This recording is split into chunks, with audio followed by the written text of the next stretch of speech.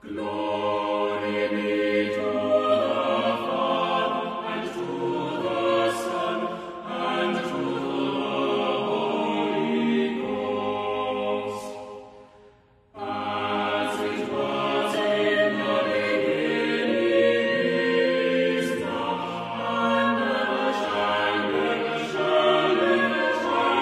without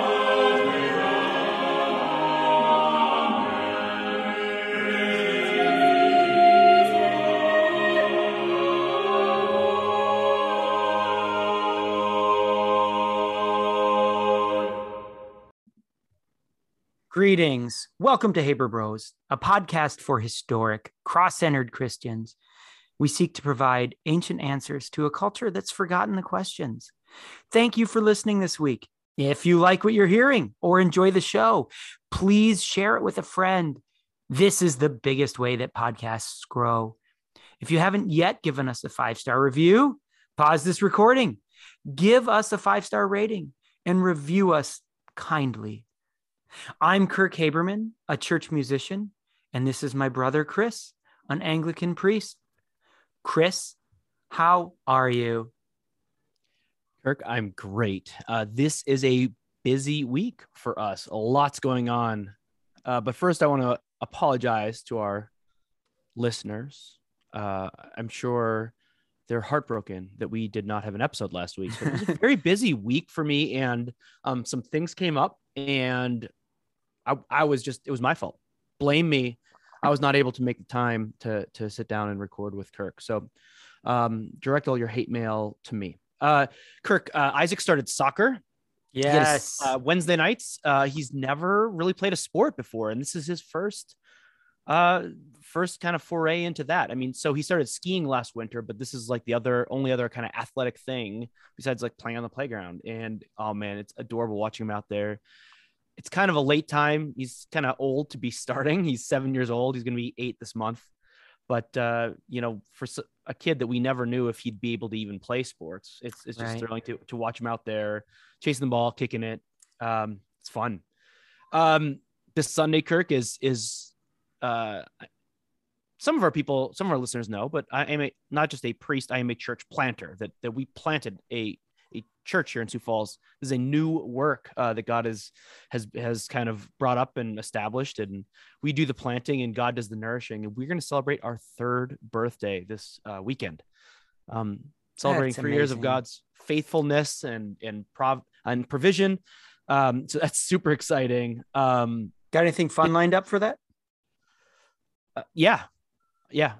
I mean, we're gonna have cake, of course. Are they going to shoot you out of the cake? Are you going to climb out of it? Are they Am I going to shoot you into a cake? No, but we have an excellent baker in our congregation. So like she's going to make a cake. She's going to climb out of the cake. Let's It's just an ordinary cake. Is that what you're saying? It's just a cake. Yeah. Okay. Yeah.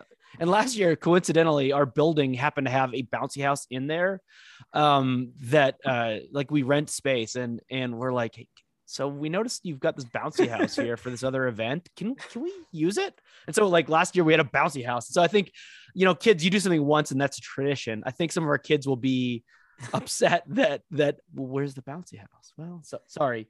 I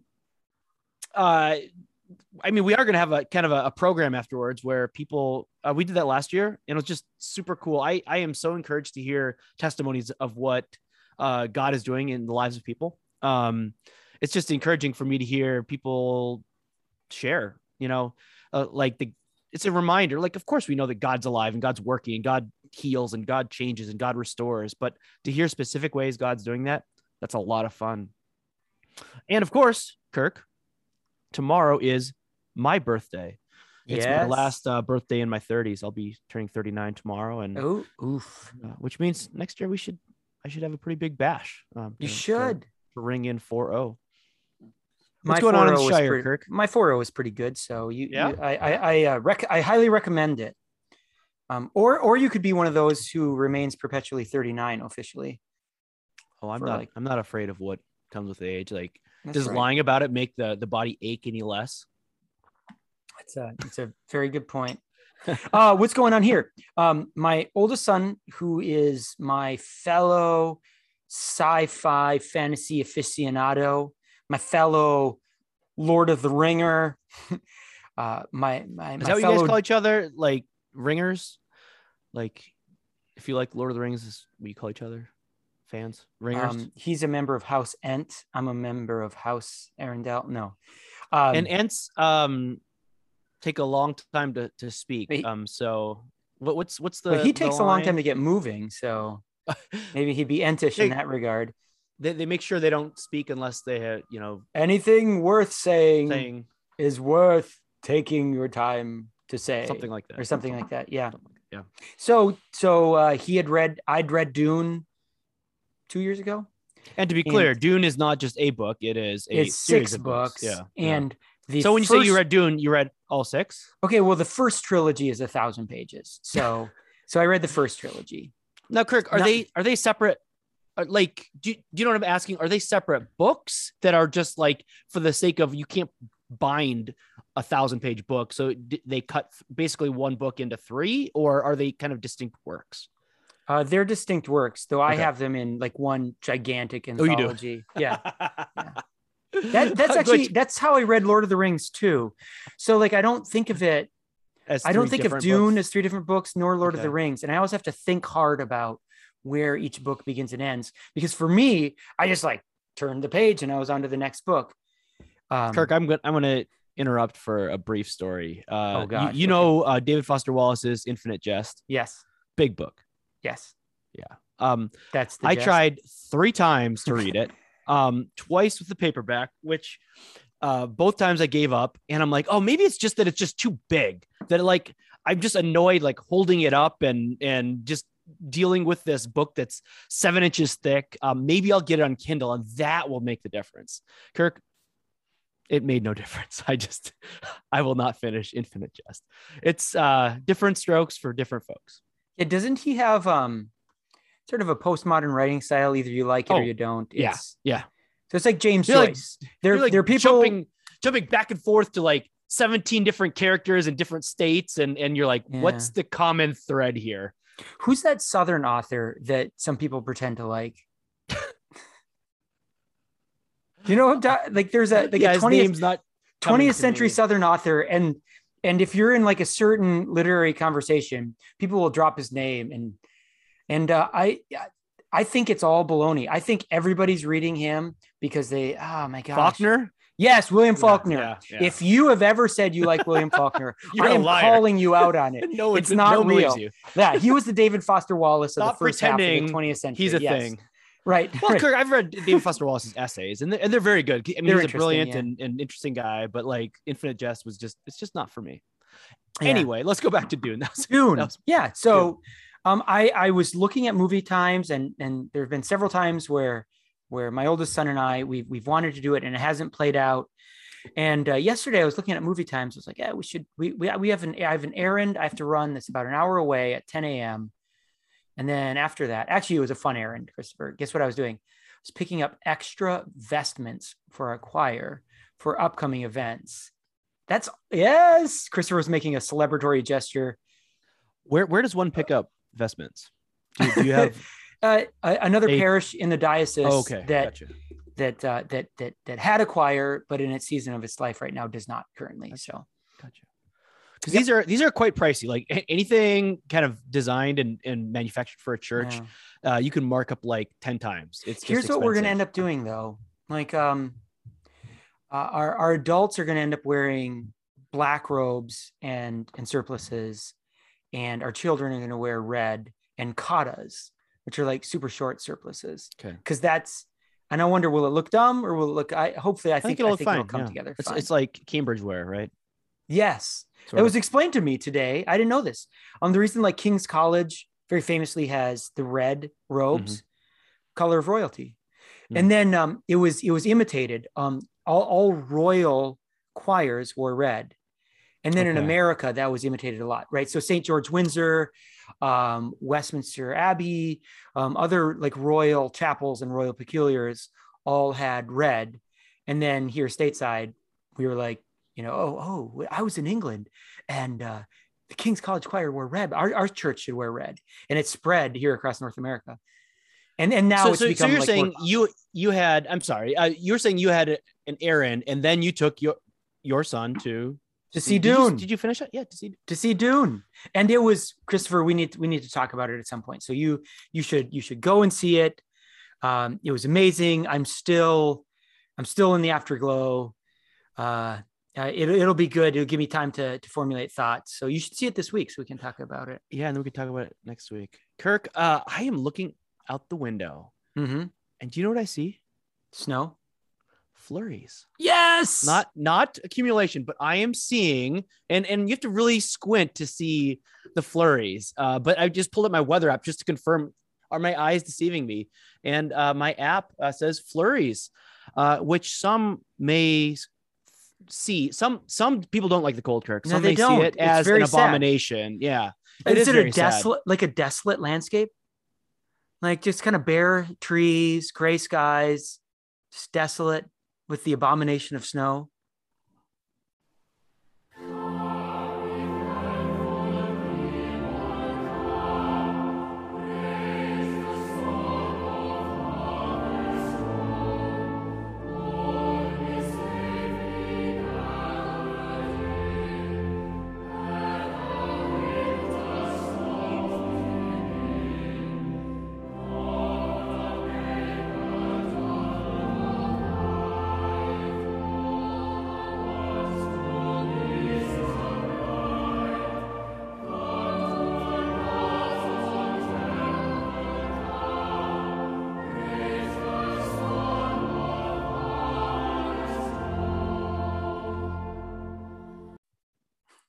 Kirk, let's turn to our gospel lesson, which comes from Mark chapter 13, verses 14 through 23. But when you see the abomination of desolation standing where he ought not to be, let the reader understand. Then let those who are in Judea flee to the mountains. Let the one who is on the housetop not go down, nor enter his house to take anything out. And let the one who is in the field not turn back to take his cloak. And alas, for women who are pregnant and for those who are nursing infants in those days, pray that it may not happen in winter. For in those days there will be such tribulation as has not been from the beginning of the creation God created until now, and never will be. And if the Lord had not cut short the days, no human being would be saved. But for the sake of the elect whom he chose, he shortened the days. And then if anyone says to you, look, here is the Christ, or look, there he is, do not believe it. For false Christs and false prophets will arise and perform signs and wonders to lead astray, if possible, the elect. But be on guard. I have told you all things beforehand. The word of the Lord. Thanks be to God. So this week's gospel text comes from what is frequently referred to as the little apocalypse, which you can find in, well, it's also called like the synoptic apocalypse. You can find it in Matthew 24 and 25, and you can also find it in Luke 21. But before we jump in, it's worth noting that, as is frequently the case with prophecy in scripture, it is worthwhile to note that some parts of this passage, along with what we see in Daniel, what we see in Revelation, some parts of these prophetic texts refer to things that have already happened, that were in the future to the original audience, but have already happened. And some refer to things that have yet to happen. This tends to happen with 2,000-year-old texts. So some of those things came to pass early on, like shortly after these things were written down. So in the first verse of this text, we see a reference to something called the abomination of desolation, standing where he ought not to be. And then we're given this interesting clue in this parenthetical statement, let the reader understand, where Mark does something that he doesn't do anywhere else, where he speaks directly to the reader. Like, let me be clear. This is to bring clarity to these first century readers who are seeing or have seen these signs. This is to say, hey, these things that I'm talking about now, these are things that you have witnessed or will witness in the coming days. So first, this abomination of desolation. what in the world is this? This term comes from the book of Daniel. It's prophecy that this is coming. And we believe that Daniel's prophecy refers to the events in 168 BC, when this Seleucid Empire came in, this Hellenistic Greek, this Greek Empire came in, and Antiochus Epiphanes, this king of this Seleucid Empire, set up an altar in the temple and made sacrifices to Zeus. Does that sound, Kirk, like an abomination of desolation, where something is standing where it ought not to stand? Absolutely. Yeah. Yeah. Where the temple's defiled, the temple to the holy God that had been set aside for very strict sacrifices. I mean, we have these books of Leviticus and Numbers and Deuteronomy that show the holiness of God and the sacredness of what cultic worship needs to look like. And then these outsiders come in and just this totally sacrilegious thing that was an abomination. And so of course this triggered the Jews just a little bit, right, Kirk? There was a bit of a reaction, this Maccabean rebellion. It did.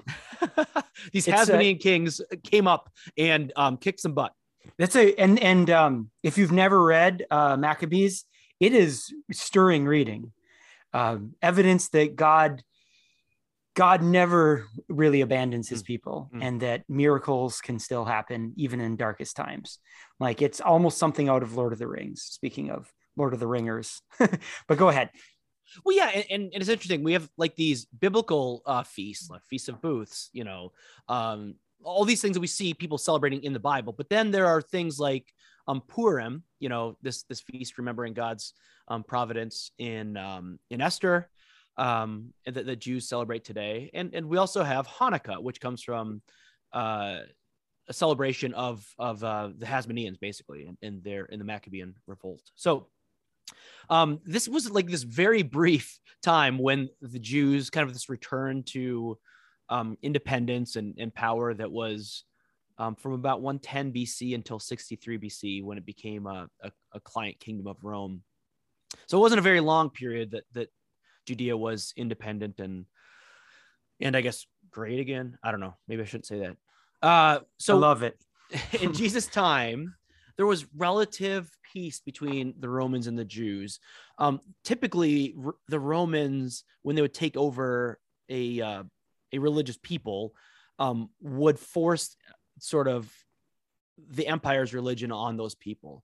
But they realized that the Jews were a little bit touchy about that. Yeah. And so they essentially let the Jews do their own thing as far as worship goes. Wouldn't we say that Jews had peculiar liberties in the Roman Empire as opposed to other conquered peoples? Oh, absolutely. Peculiar. Yeah. Unique. No one else got this treatment. Yeah. But this was brief. And even this kind of tense kind of peace that they had, it didn't last super long, because people on either sides, either zealots, I mean, and we read in scripture of due to the Jews and kind of the people who remember the expectation that people had that Jesus would overthrow the Romans. Yeah. Like there were many people what's in the time, behind like, that? Paul, with Paul, there was one time in Acts where they're like, aren't you the guy who led like 300 warriors out into the wilderness against the Romans? He's like, no, I'm not that guy. Like there were all these kind of people who were seeking to liberate Judea from Rome. But also what's lurking behind that is that the kings, the line at that point, the line of Herod, is not in the Davidic line. No. Which calls into question then the whole legitimacy of the whole Jewish establishment, right? And so that's why you have dissatisfaction, and in the more radical elements, a complete rejection of Herod's rule, right? And in some ways, maybe the rule, like the Temple Council and so forth. But sure, but even during Herod the Great's time, so of course when we see Herod in scripture, we see a few different Herods. Like Herod the Great was this great temple. Like he was like the temple of Jesus' day was built by Herod the Great. Right. So though he was like this collaborator with Rome and a very Machiavellian type, to like Sure. collaborate, but also like he was the one who made this great temple that was this wonder of the world. Well, Christopher, I think about that all the time, right? So we read in Chronicles how the temple is filled with smoke as the presence of the Lord descends when Solomon consecrates the temple, right? Mm-hmm. And Herod's temple was consecrated, and it was beautiful, more beautiful and larger, and nothing happened. And so I wonder if there was a sense that people were like, "Is this real? Sure. Is it? Are we really back? Is Judah really back? Is Judah really great again?" I think about that all the time. Yeah. And I guess just to finish my point about the Herods, when we see the Herod and the John the Baptist head on a platter, that was not Herod the Great. That was what's Herod Antipas? Yes. Yes. Antipasta. I'm kidding. Antipas, yeah. Who was like a tetrarch. He wasn't actually like he was like a lesser ruler than Herod the Great. Anyway, man, I've been leading you far afield, sir. So, I'm coming back. Things come to a head in AD 70 when Rome had enough, and they go into after this protracted siege and struggle, and that itself was bad and a bit of an abomination as like the Zealots were kind of holed up in the temple. It was like their last stand. But by AD 70, Rome had enough. They invaded Jerusalem, took over the temple, and made sacrifices in the temple to their own legion. And then they destroyed the temple, which, if we read this chapter, should not be a surprise, right? Right. At the beginning of the chapter, you see that Jesus is walking out of the temple, and one of his disciples says, like, kind of idly, he's like, "Oh, look at this. Isn't this so wonderful? Like, this is such a beautiful building." And Jesus is like, "Yeah, it's beautiful. But I tell you, like, each of these stones will be scattered. Like, this temple will be destroyed." So it should not be a surprise when later in the chapter, he kind of describes that. And so at the destruction of the temple, Jesus gives instructions in today's reading. He said, this is what he's referring to in all likelihood. Let the reader understand. In AD 70, he doesn't give a date to it, but like the Romans are going to come and they're going to destroy the temple. And Jesus gives strict instructions. Flee to the mountains. Like, don't go back and get your clothes. Get out of Dodge. He wants the early church to know that this is not the last stand where they close ranks, circle up, and fight to the death. Does that make sense, Kirk? Yeah. This is not the end of time. Like the destruction of the temple is not the end. It's a big event and a dangerous event, but this is not the end. The temple is no longer the center of worship. And because this isn't the end of time, although this is an abomination to see the fall of this temple, we knew that this would happen. And that's why Jesus opens the chapter this way. There will not be one stone left standing.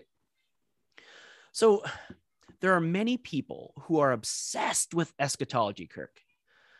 Eschatology is simply the term that we use to talk about the study of last things. But it is so easy to get this stuff wrong and to lose sight of the forest for the trees. So very briefly, let's explain what is the forest in this case. What is the big picture we ought to be looking at? Jesus is telling us that during our lifetimes, we will see some big things. Some of those have already happened, but this tribulation, this persecution, that will not end. In our lifetime, we will see persecution. And each time, every people who has seen persecution, this will seem like the end, but these things are in fact not the end. These are not the last days. Persecution and tribulation, they're going to happen, but take heart. Take heart. Christ holds you in his hands. And if we were to continue reading, if we wouldn't have stopped at the end of this passage and just continued, we would read about Christ's return. And this should be your takeaway. Okay? That Christ's return, the true last days, are not going to be something that are easy to miss. Christ's return is not going to be ambiguous, Kirk. I'm just going to read the following verses, starting in verse 24. Jesus says, "But in those days after that tribulation, the sun will be darkened and the moon will not give its lights. And the stars will be falling from the heaven, and the powers in the heavens will be shaken." Some of this may be metaphoric language, but certainly this is going to be a cosmic event in the sky. And then it tells us in verse 26, and then they will Yes. see the Son of Man coming in clouds with great power and glory. And then he will send out the angels and gather his elect from the four winds, from the ends of the earth to the ends of heaven. So this, Kirk, is Jesus' description of what the last days will look like, is that it will not be ambiguous. There will be this great event in the sky that everyone will see. And let me read to you Paul's description, as this description was insufficient for some in Thessaloniki.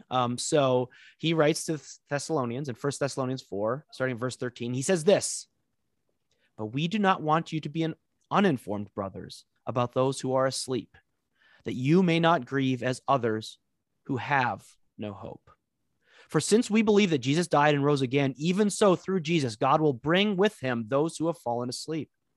For this we declare to you by a word from the Lord, that we who are alive, who are left until the coming of the Lord, will not precede those who have fallen asleep. For the Lord himself will descend from heaven with a cry of command, with the voice of an archangel, and with the sound of the trumpet of God, and the dead in Christ will rise first. Then we who are alive, who are left, will be caught up together with them in the clouds to meet the Lord in the air. So we will always be with the Lord. Therefore, encourage one another with these words. Do you feel like those things can be synthesized, those two texts? They sound a lot like the same thing, right? Big cosmic event, Christ returns, the dead will be raised. He's gathering the elect from these four winds. We're not going to miss this. Right. That passage from Thessalonians is often a proof text for the rapture. But that's another conversation for another time. Yeah. No, that's not the rapture. Yeah. Right. So that's the big picture. That's the forest, that there will be tribulation, there will be suffering, but in the end, Christ will return and every tear will be wiped away. But let's not lose sight of the forest for the trees, right? Let's not get too caught up with like these small details and lose sight of the big picture. Even though Jesus says no one will know the day or the hour, some people are obsessed with reading things into the text as signs that this is the year, that this year is the year, or next year is the year, or this is the hour, this is the day. People read Daniel, and I've never heard this, but I remember Kirk, a pastor friend of ours, talked about how somebody came up to him after he preached on Daniel and was like, I noticed that you didn't talk about the nuclear submarines in the text. And he's like, yeah, they're not there. Like there's no nuclear submarines in the text. Like, let's not put things into the text that aren't there. We do not know the day nor the hour. Jesus didn't know. Only the Father knows. And so Jesus says here, do not be distracted by false prophets saying, look, here's the Christ, or look, there he is. The instruction we're given is not to discern the day or the hour. We're given this warning so that we would be watchful and to be prepared, not predict, but to be watchful and alert and prepared for the coming of the Lord. Amen. Christopher, there's a brand of liberal Protestant scholarship that has insisted for a while that Mark 13 is about the events in 70 AD. And then, as you just said, there's a certain kind of American Protestant piety that looks at Mark 13 and similar readings in Daniel, and like is drawing parallels with nuclear submarines and political events. Yeah. And I think what you're saying is that it was about 70 AD, and it is about the coming of the Son of Man when he comes in great glory in the clouds to gather his elect. And I think I remember actually being a little distressed when I was younger, like maybe 20 years ago, when I had encountered that fact that, well, Mark appears to have been written after, like, I don't know, when's Mark generally thought to have been written? In the year 80, 85, 70, after the events. And so it's actually, they're putting the prophecy of this in the mouth of Jesus. But I have since gathered, I've been given to understand, I've been taught that the Christian community in Jerusalem fled to the hills in 70 and remembered Jesus' teachings and said, "Oh yes, this is what he was talking about." Christopher, do you know about the Arch of Titus? So the Roman emperor who Yes. Yeah. Yeah. who ordered the conqueror, Right. who In 70, ordered yep. the spoils, the spoiling of Jerusalem. His name was Titus Vespasian, and his brother Domitian had this arch constructed very near the Roman Forum to celebrate the conquering of Judea, the quelling of the Jewish rebellion in Judea, rather. And there is a spooky, to any faithful Jew or Christian, frankly, a relief panel on the inside as you go through the arch. I've never been there, but like I've seen a documentary on this, of Romans carrying the holy vessels out. And one of the most visible ones is the menorah. And so, yeah, I think I say this just to highlight this concept of the abomination that causes desolation, to see holy things spoiled by unworthy hands and by believers. And I don't know what that would be kind of in our context. Maybe the I don't know, not to trigger people, like the Muslim call to prayer in a historic Christian cathedral or something. Wait, that's happened, right? I'm referring to the Hagia Sophia in Constantinople, in which there has been a call to prayer. So it would be something like that. But Christopher, I also want to point out that this reading and this Sunday is sort of a proto-Advent Sunday. Can you smell it in the wind? Yes. We'll get to this, our collect at the end, Christopher. This is one of the stir up collects, right? Stir up, O Lord, the wills of your faithful people. And this was always, for many years, the collect for the last Sunday before Advent. And this was called Stir Up Sunday. And this was when Victorian Christians would make their Christmas puddings. They'd make it then, they'd make it now, and then they'd eat it on Christmas. And this is where we get the old joke about like giving people concussions with fruitcakes and stuff like that, because like they had been made back in November. But yeah, this is an apocalyptic Sunday full of apocalyptic readings, and we begin to smell Advent in the air, and it's coming. Isn't that interesting, Kirk, how the church year ends here on the same note it begins, that Advent is a season of preparation, and yet we prepare to be prepared. Like the last two Sundays are very much eschatological. Yeah, absolutely. Yep. And so it's fitting, right? There's symmetry in the church year, because our only hope is our Lord coming again. Otherwise, we are fools to be pitied. Yeah. Shall we move on to our theology segment, Kirk? Let's do that. We're a bit short on time, so there's plenty we could say more about this text, but let's move on to our theology segment.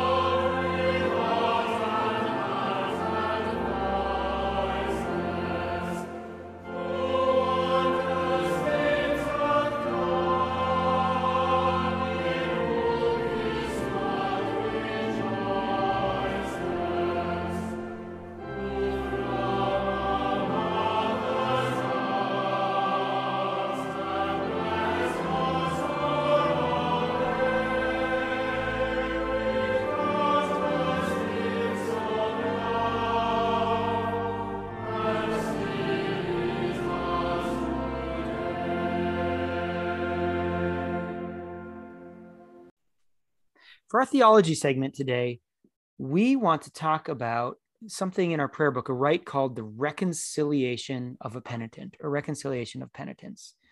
And Christopher, I think you'd probably agree that that's a mouthful.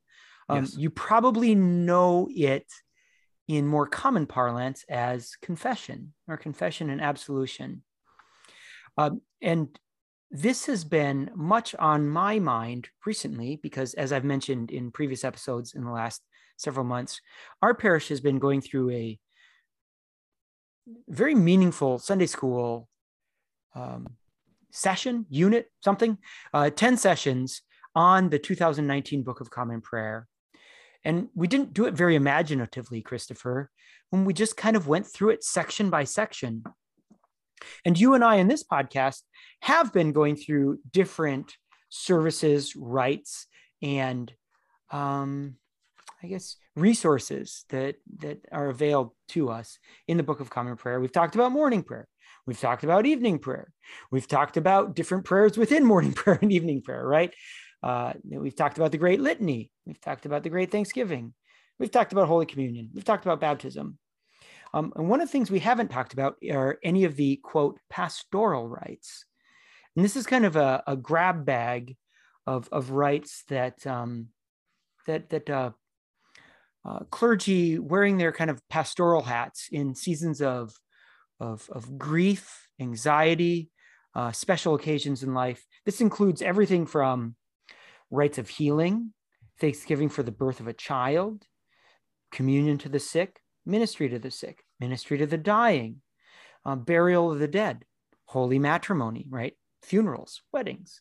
But today we wanted Christopher to talk about reconciliation of the penitent. Like I said, that is confession and absolution. Healing, Christopher, was central to Jesus' ministry. He was God incarnate, right? He cared about bodies. Healing is also central to the ministry of the church, right? Which is the body of Christ. We use spoken prayer, anointing with oil, the laying on of hands are the principal outward means employed by the church for its ministry. And then there's also this, Christopher, the rite of reconciliation, which is also a gift through which healing can take place. Now, Christopher, all Christians, clergy and laity alike, are called to be agents of healing. Nonetheless, the regular forms of healing ministry that are set forth in the Book of Common Prayer are expected to be coordinated and ordered under the authority of the bishop and priest having spiritual charge. And in a little bit, I'd like you to say a little bit about this. And this includes, especially in this case, the reconciliation of a penitent. Christopher, before we start to talk about this, you are always one who is good about reminding us to define our terms. So Sure. What do we mean when we say reconciliation of a penitent?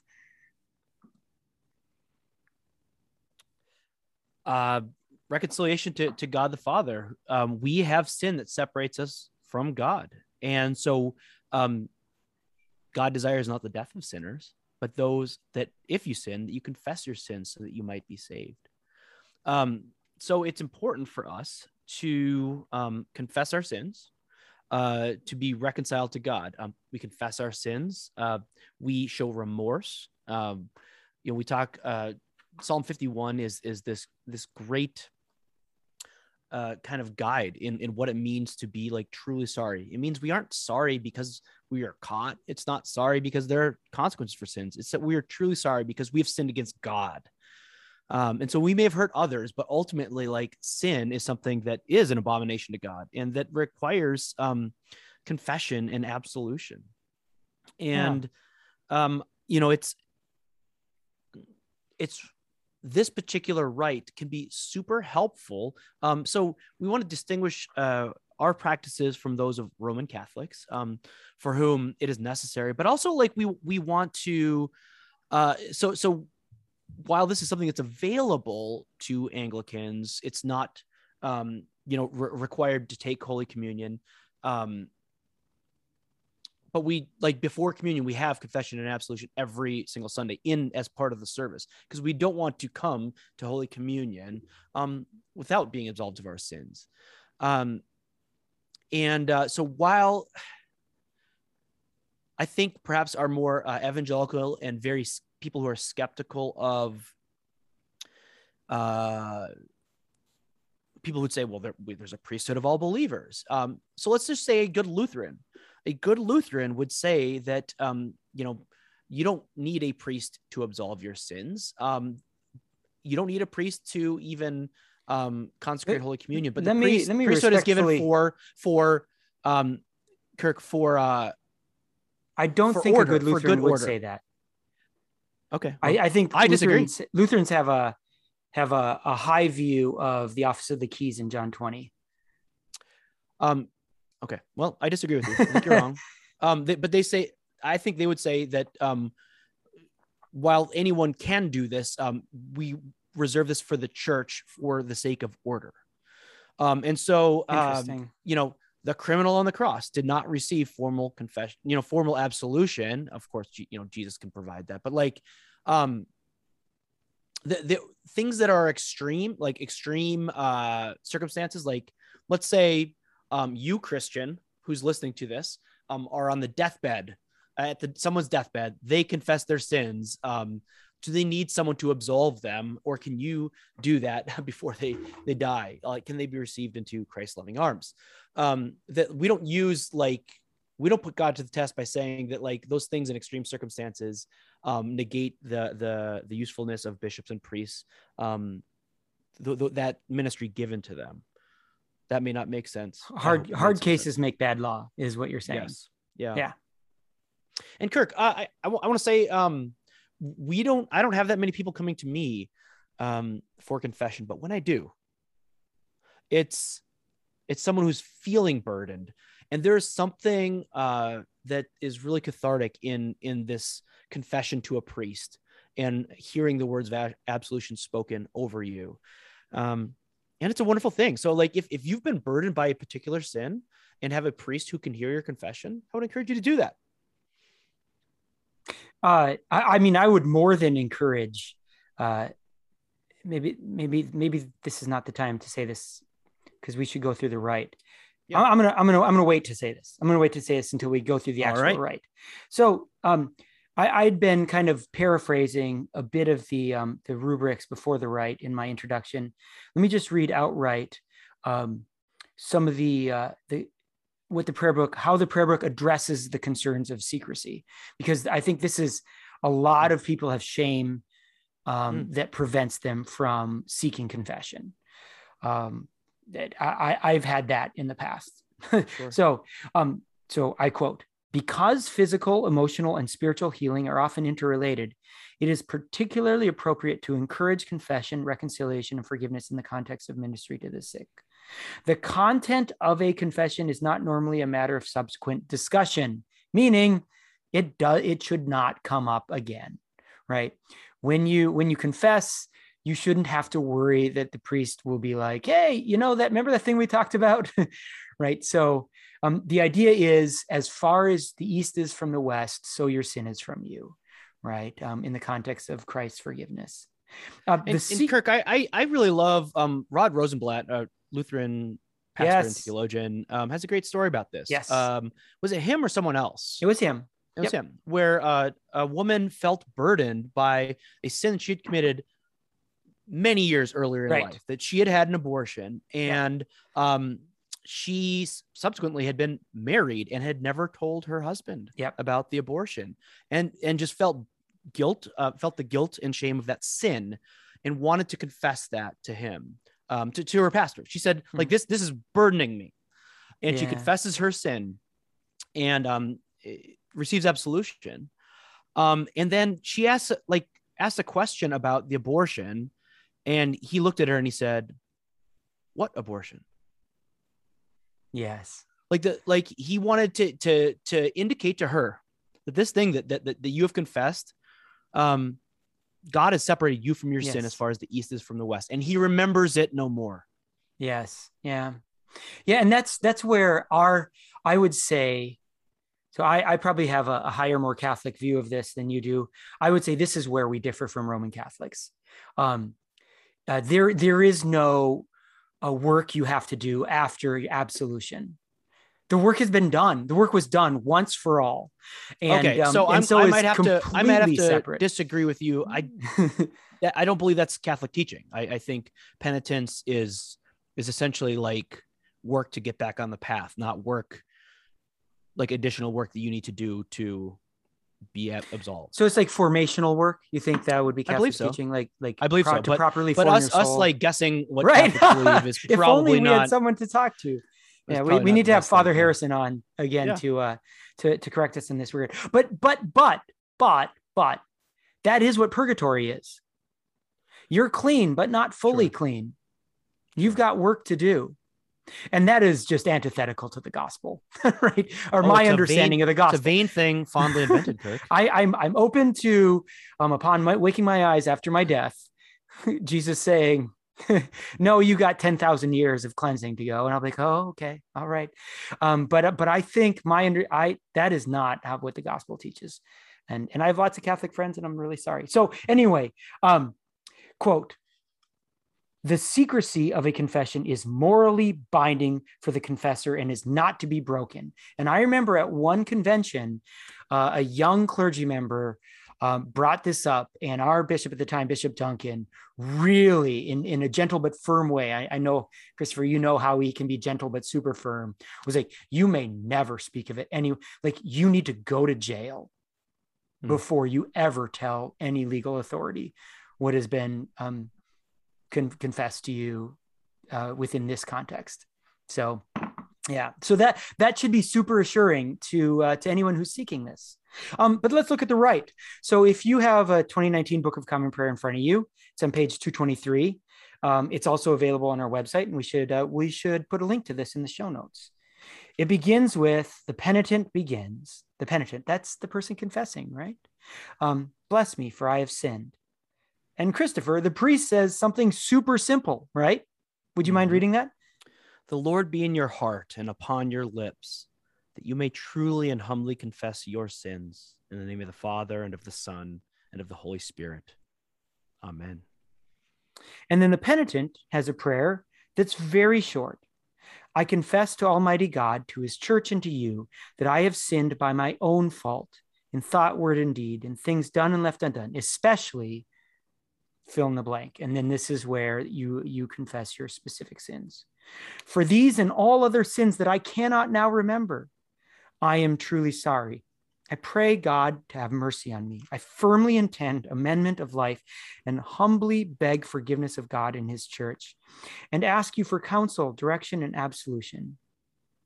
And then the rubric specifies, quote, here the priest may offer counsel, direction, and comfort.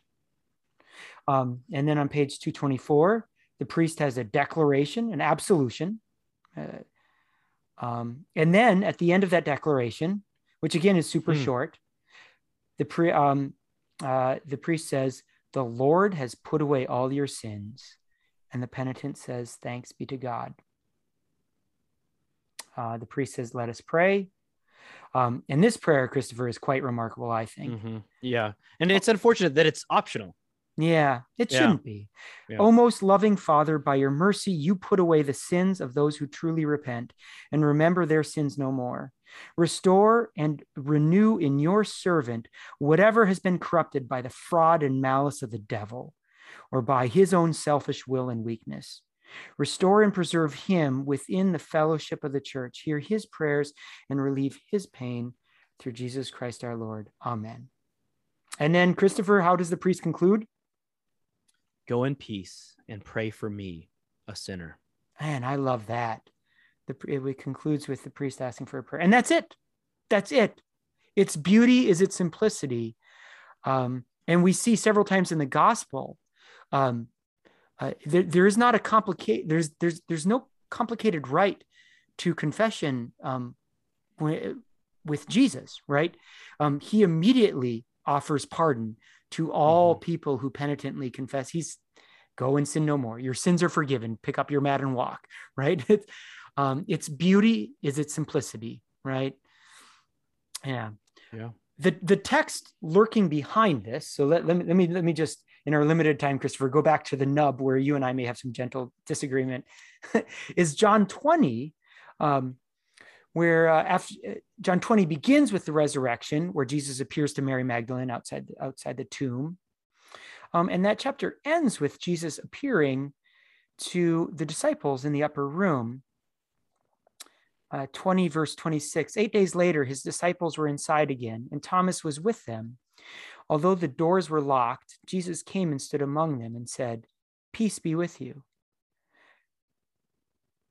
Thomas, oh man, I know it's before then. I'm sorry. That's a dead end. Yes, it All is. right. It's a dead end. Are you looking for the keys of the kingdom, Kurt? Yes. When he said he showed them his hands and side, then the disciples were glad when they saw the Lord. Jesus said to them, "Peace be with you. As the Father has sent me, even so I am sending you." And when he said this, he breathed on them. Oftentimes this is called the little Pentecost. "Receive the Holy Spirit. If you forgive the sins of any, they are forgiven them. If you withhold this forgiveness from any, it is withheld." And that's verse 22. I'm sorry, I started later when he appears to Thomas. Yes, and Christopher, you're correct. This is often called the office of the keys, right? Yeah, and then we see it in the synoptics, like in Matthew, what is it, 16, when Peter confesses Jesus as the Christ, based like he builds on Jesus. What we saw in Mark on Peter, "You, Peter, are this rock, and on this rock I will build my church, and the gates of hell shall not prevail against it." In Matthew, Jesus continues saying, "I will give you the keys of the kingdom of heaven, and whatever you bind on earth shall be bound in heaven, and Yes. whatever you loose on earth shall be loosed in heaven." And here's why I, a layman, not clergy, have a really high view of this, is because I see it as assurance. When clergy, regardless of how sinful they are, regardless of who they are, their past, whatever, by the power of the Holy Spirit in their ordination, through the authority of their office, pronounce you forgiven. When the church pronounces you forgiven, you can trust it. It's not a hack in a tent. It's not fraudulent. You don't have to wonder, did I really mean it? Right? Those are the words of the devil. But rather you can trust that these words are trustworthy, right? The authority is that of Jesus and the apostles, passed on through the apostles and through the succession of the apostles' successors. And so I find it reliable and trustworthy. And Christopher, we had some really interesting discussions in adult Sunday school this Sunday, kind of around this. I think that there is in, sometimes I call it Romophobia. There is in a lot of American Protestantism, some concern that there's some mumbo jumbo involved here. And some of that came up, and we had some interesting conversations. And I think as a result, in North American Anglicanism, this rite of reconciliation, this rite of confession, has gathered dust in the closet. Indeed, because we're concerned about erring on the side of maybe mumbo jumbo or covering my bases. I think maybe a lot of Protestants think that it's kind of just CYA, like covering your backside. Like, well, I went through confession, I'm good now, right? And yet nonetheless have go through their life with afflicted consciences and could benefit from this very thing. So I think you addressed this earlier. I'm making gestures as if the listener can see.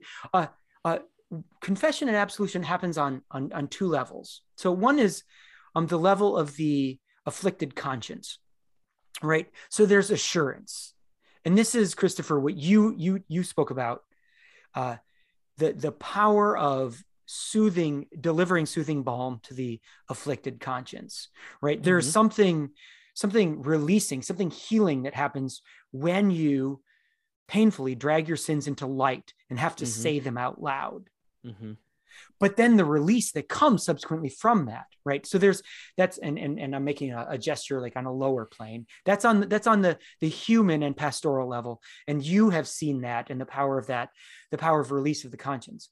There's also the objective level, right? In the heavenly places, right? Spiritually, to have Christ's pronounced words of absolution placed upon you, that there is no guilt as well. And so even when I live in my day-to-day life in the muck, I take assurance in the fact that I have been absolved by someone who has the authority to absolve me by the words of Christ, right? And so the devil, when he whispers in my ear that I am a sinner, and he reminds me of what I have done, I can say several things back to him, right? As Martin Luther used to say back to him, I have been baptized. I am baptized. I have been baptized.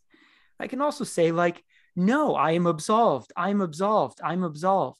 So maybe, I don't know if our listeners have ever thought of it, confession and absolution, as assurance.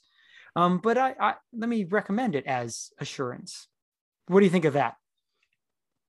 Yeah.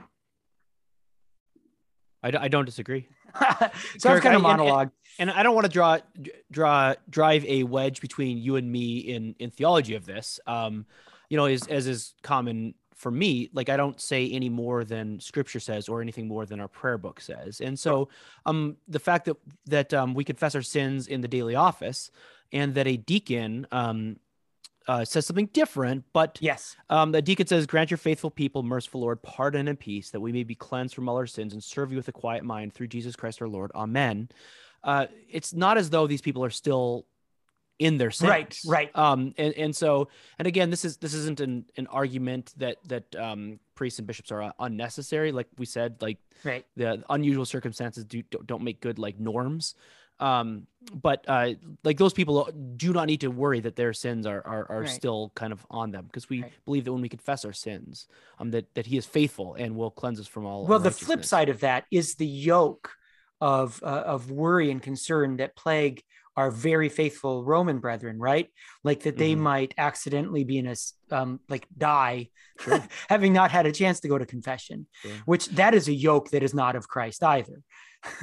And it's interesting as we talked about abominations, like kind of religious abominations, these things that are just sacrilegious and abhorrent.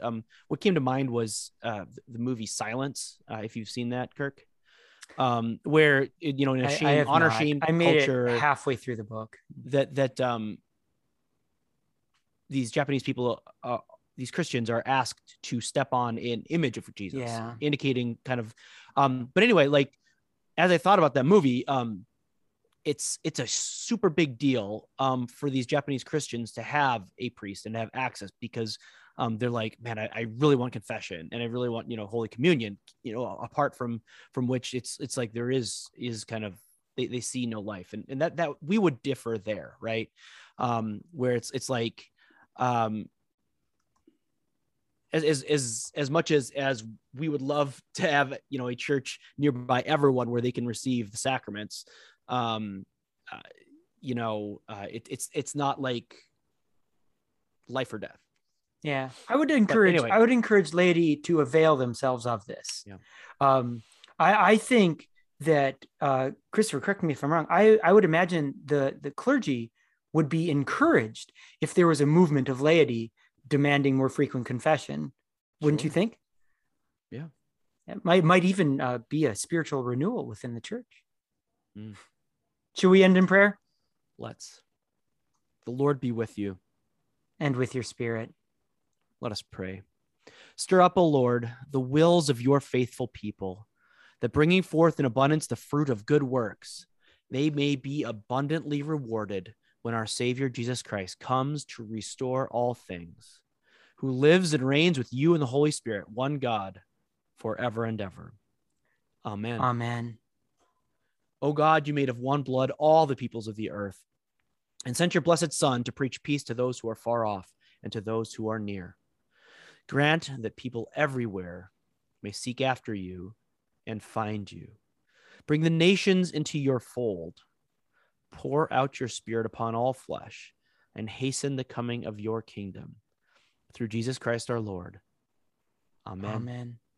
The grace of our Lord Jesus Christ, and the love of God, and the fellowship of the Holy Spirit be with us all evermore. Amen. Amen. Next week, Kirk. Next week.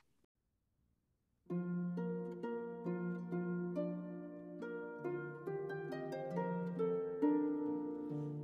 plow the fields and scatter the good seed on the